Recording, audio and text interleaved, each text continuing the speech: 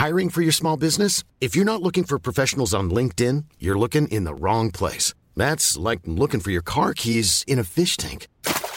LinkedIn helps you hire professionals you can't find anywhere else, even those who aren't actively searching for a new job but might be open to the perfect role. In a given month, over 70% of LinkedIn users don't even visit other leading job sites. So start looking in the right place. With LinkedIn, you can hire professionals like a professional. Post your free job on linkedin.com/people today. We acknowledge the traditional owners of country throughout Australia and recognise their continuing connection to land, waters and culture. We pay our respects to their elders past, present and emerging. Welcome to This Song Is Yours. We're a music podcast that chats to artists, musicians and creatives on their songwriting craft and upcoming projects. I'm your host, Simon Fink, and welcome to episode 242. We've got returning guests today with Nick and Pele from Death by Denim joining us on the pod. If you're not already, please head to wherever you get your good podcasts from and make sure you subscribe to this very one. While you're there, if you feel like it, please give us a rating or review, as that stuff always does help. And make sure you follow us across all of our socials, which can be found in the show notes of this pod. Let's get on with our episode today with Death by Denim. The Perth four-piece have been making electronic-influenced psych, dance indie rock since 2016 and were actually last on the podcast when they released their brilliant album Moonbow last year in March. Next week, the guys are following it up with the brand new EP, My House is a Club, which was inspired by a lot of partying while living together and how that situation kind of usually plays out. We discussed that in today's episode with Nick and Pele and how one of their biggest parties involved multiple DJs around the place, Great Gable and a few other artists joining them in their musical party kind of mayhem. The guys are also heading out across the country this May in support of the EP, and we chat to them about how much they're looking forward to getting back on the road, how they're looking forward to having a little bit more freedom this time around, as I believe last time there still were COVID restrictions, and what fans can expect. We discuss the guys' introduction to songwriting, and we also have a chat about what kind of methods work best for them as a four-piece. Links on where to pre-order or pre-save their EP can be found in the show notes, along with their tour dates. And we want to say a massive thank you to Shari at Great Company Collective for helping out with today's episode. Here is our chat with Death by Denim. If the words came out, would your mind even change?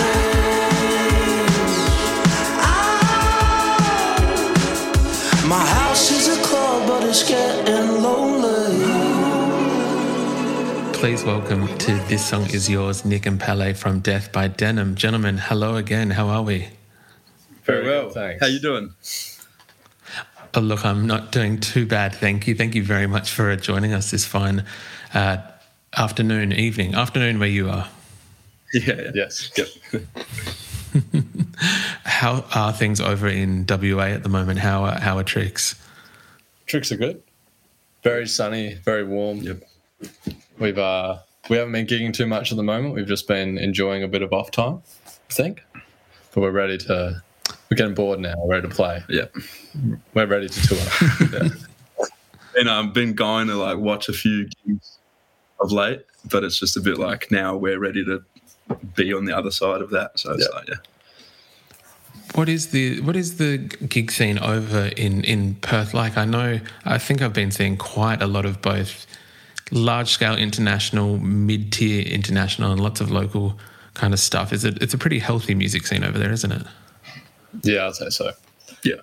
We saw our mates band Old Mervs at Freo Social on, was it Friday? Friday. And that was absolutely heaving, 800 people, 1,000 people just going nuts. And then Ed Sheeran played the other night to 80,000 people or something. Yeah. Destroyed all the grass at Optus. Needs to be replaced apparently. For the footy. Yeah, for the footy. Come on. Next week. Footy season. Look, you are adding to that next week, I believe there is a brand new EP coming out, My House is a Club, the brand new EP from Death by Denim. Firstly, congrats on this EP. It is, as we mentioned, yet to come out, but it is a beautiful EP. Thank you very much. Cheers, mate. Yeah, it's exciting to have it come out finally. It's been how long, when did we record it? maybe like a while back, I think. Middle last year. Yeah, something like that. So it's been a while. June, July. I was like prepping it all. And yeah, keen to have it out, keen to tour it. Hopefully people enjoy it. We'll wait and see. Yeah. Always wait and see. Look, I'm sure that people are going to enjoy this EP. I know that when we spoke, I think around a similar time last year, that you were just about to release your debut record, Moonbow, and I guess, especially if the songs were recorded not that far from when that release kind of happened, you've been sitting on them for a while then.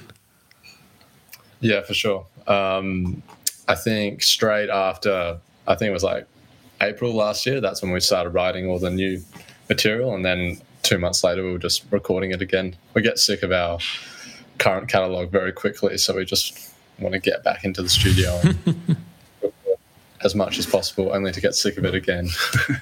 And I already want to release the next EP, which hasn't been recorded yet, but be full of bangers, I'm sure. I wanted to talk about the recording of this EP, if we're allowed to. The record that we spoke about previously, Moonbow, that was kind of recorded over a more lengthy period of time, and I think that we discussed last year around March or April that you were having all these different kind of influences and different sonics that were kind of playing into that record. This time around, it was kind of in and out. You wanted to get it done and dusted as quickly as possible.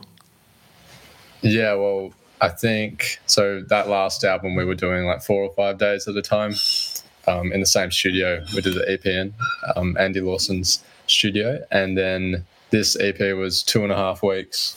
Yeah, for that long? At least 2 weeks. Yeah, right. At least 2 weeks. Yeah, true. Yeah. Of non-stop studio, which was like completely different. It was very interesting. At times, not as fun as I thought it would be. But then by the end, it was very good. Just because the way we record it took a lot longer for songs to take shape over that time. So, like, midway into the second week, we're like, okay, this is what all the songs sound like now. Whereas before, like, after a day or two, when you're just in there for a couple of days, you've already got a pretty good picture of what the music you're working on sounds like. Whereas for us, it's just like, oh, shit, I forgot that this was a song that's like track 6 on the EP. We haven't even got to it yet. It's just a drum beat. And we're like, okay, let's build it.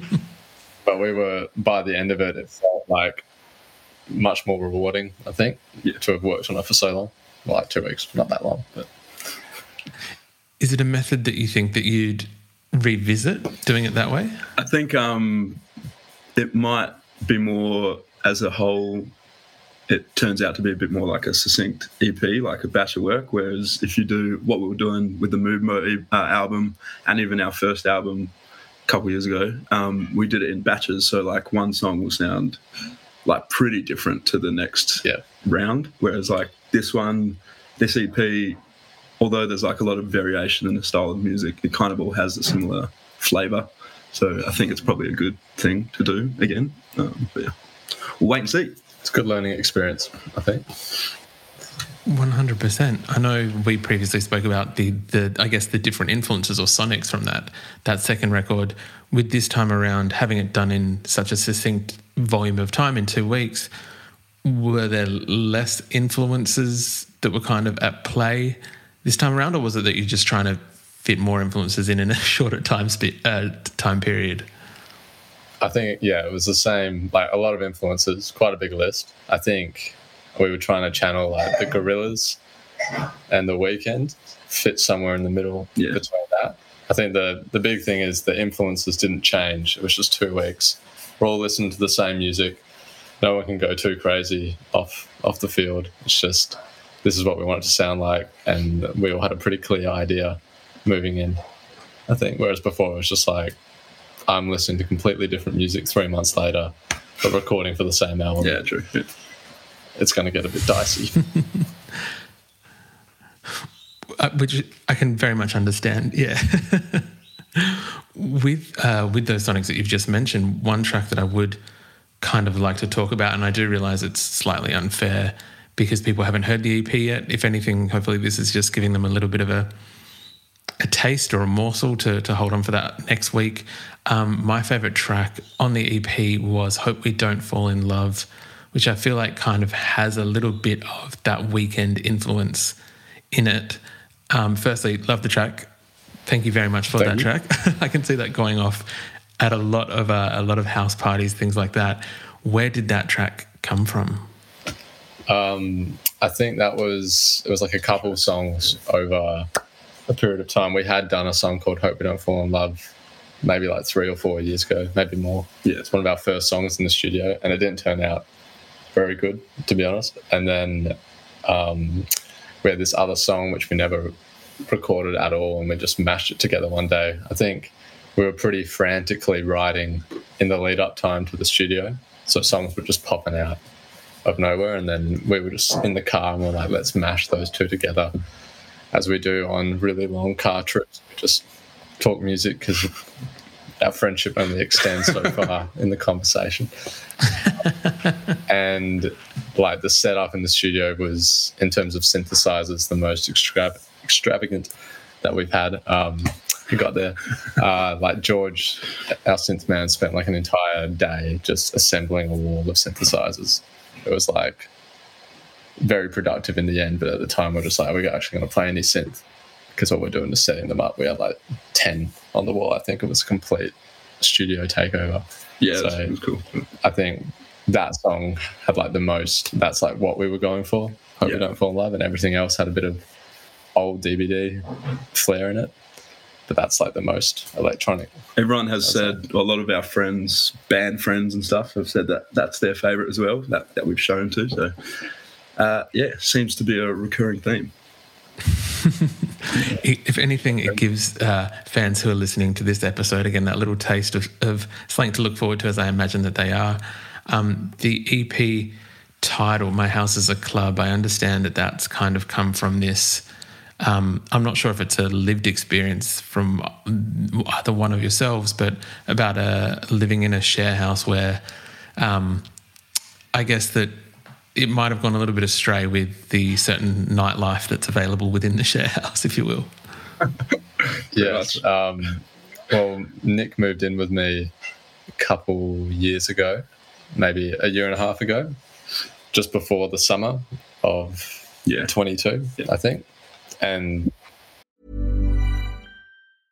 hiring for your small business? If you're not looking for professionals on LinkedIn, you're looking in the wrong place. That's like looking for your car keys in a fish tank. LinkedIn helps you hire professionals you can't find anywhere else, even those who aren't actively searching for a new job but might be open to the perfect role. In a given month, over 70% of LinkedIn users don't even visit other leading job sites. So start looking in the right place. With LinkedIn, you can hire professionals like a professional. Post your free job on linkedin.com/people today. Millions of people have lost weight with personalized plans from Noom. Like Evan, who can't stand salads and still lost 50 pounds. Salads generally for most people are the easy button, right? For me, that wasn't an option. I never really was a salad guy. That's just not who I am. But Noom worked for me. Get your personalized plan today at Noom.com. Real Noom user compensated to provide their story. In 4 weeks, the typical Noom user can expect to lose 1 to 2 pounds per week. Individual results may vary. Just the house we're in was like this amazing old house. It's so big, right? That it's quite old, so it can be quite messy, and you don't really notice it unless it's like unlike modern homes these days, you know. So this was just the perfect place for kind of a constant intake of people to come in and out of. And because we were like, you know, we've moved in together, you know, we're just like let's party. And at the time there were still COVID restrictions coming in and out for live music venues and whatnot. So there came a point where we were quite fed off, and we just started having quite a few gatherings at our own house.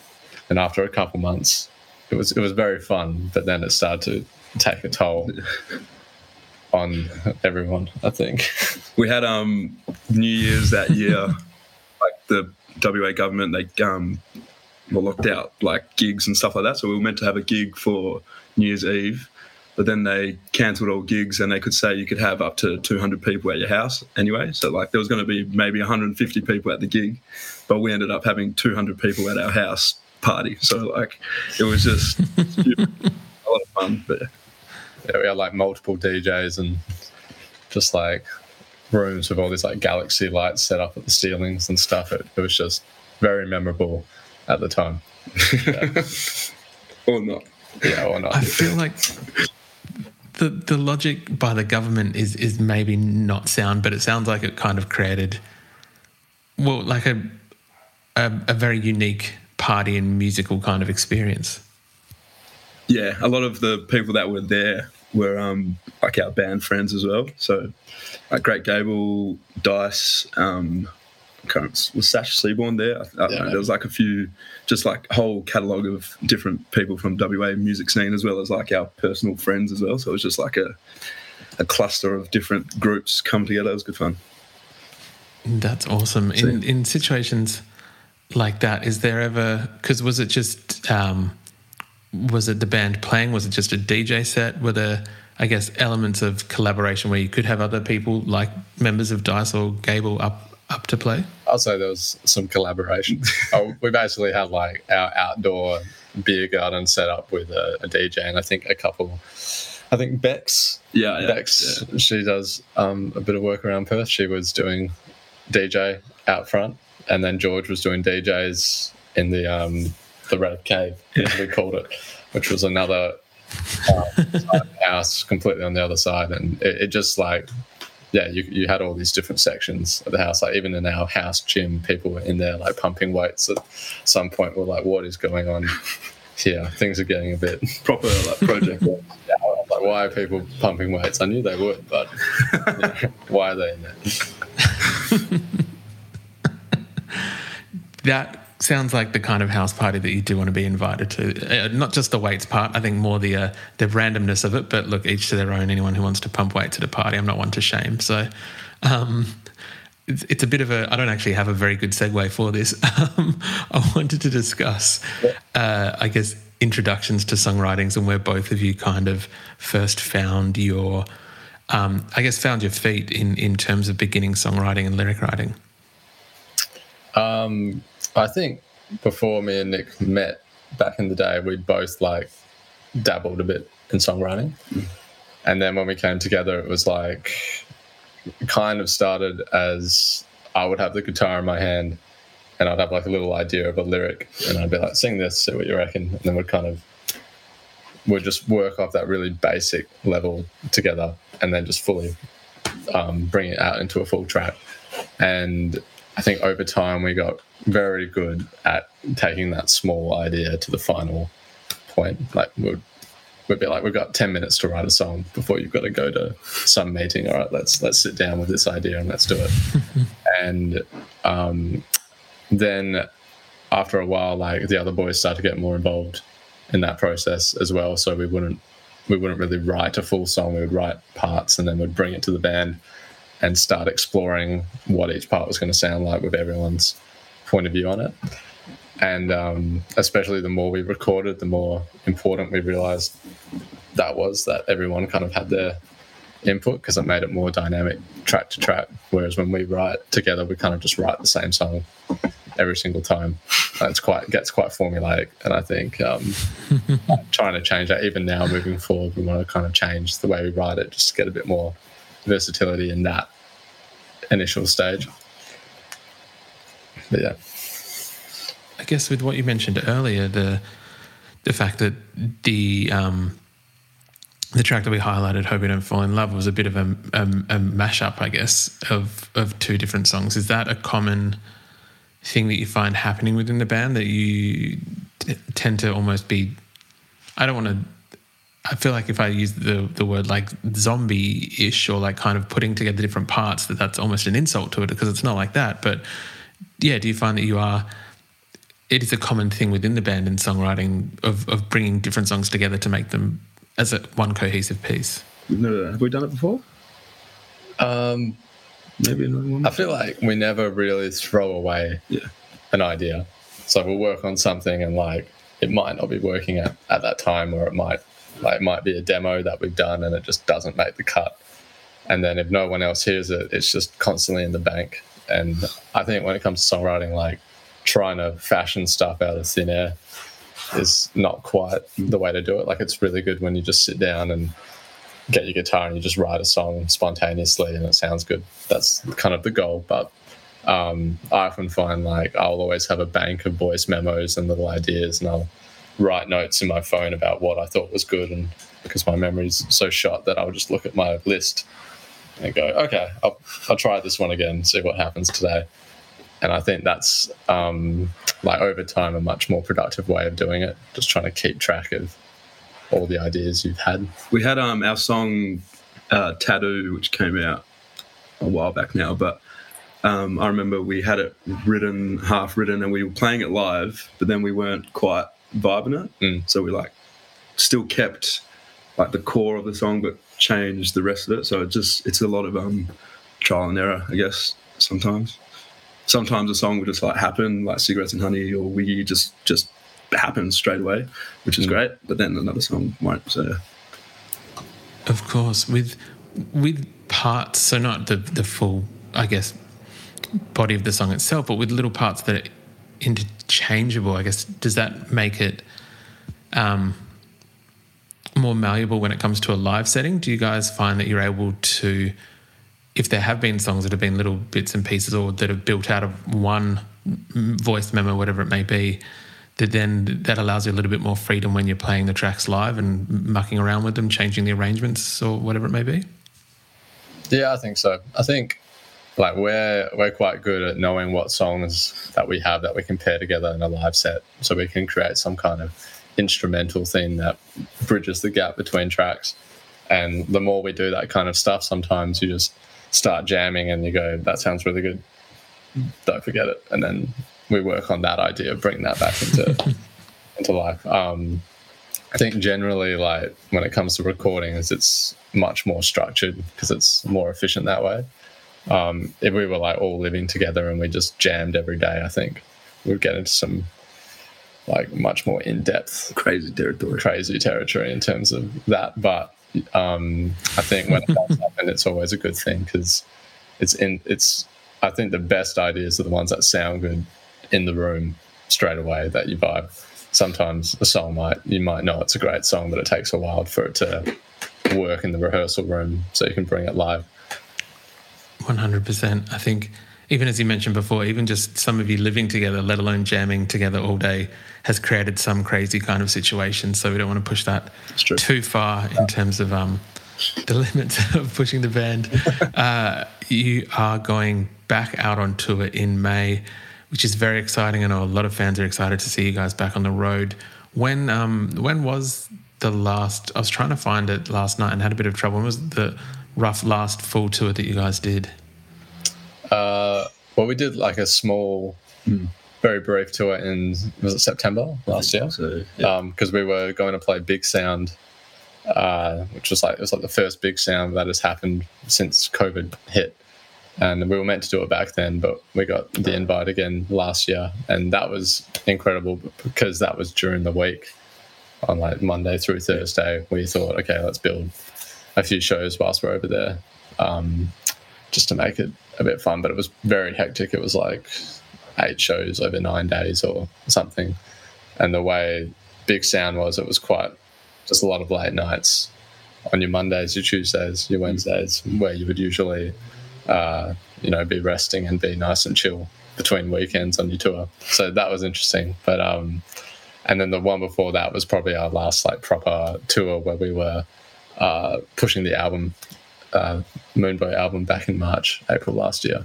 So that was a few more weeks over East, which was quite fun. Yeah, I always like it a bit more when it's longer. That was the time where we had to isolate. Well, we didn't have to isolate, but we as a band were like, if one of us gets COVID, then we're pretty screwed. So, like, the whole tour we were just hanging out with ourselves. So we're playing a lot of Mario Kart and all that sort of stuff. Whereas this time around it's a bit more, we can hang out with more fans, which would be great after shows, and just interact more, like, during the weeks and stuff. So it's cool. 100%. I was going to ask whether I guess you're looking forward to being back on the road in a bigger and more freer capacity, but I think that's kind of already touched on that as well. yeah, definitely a bit more freer, which is good. Yeah.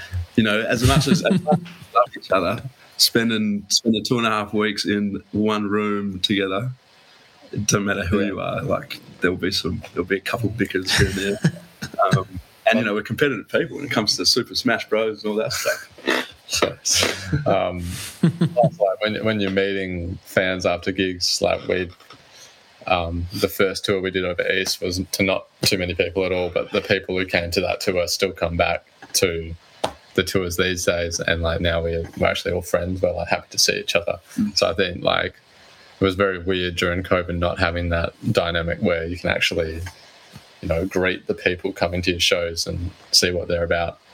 And like I feel like it's just too disconnected, and especially like we're not that big that we're playing arena shows and we don't want to walk out there and talk to anyone or anything. Like we actually really want to get to know the fans.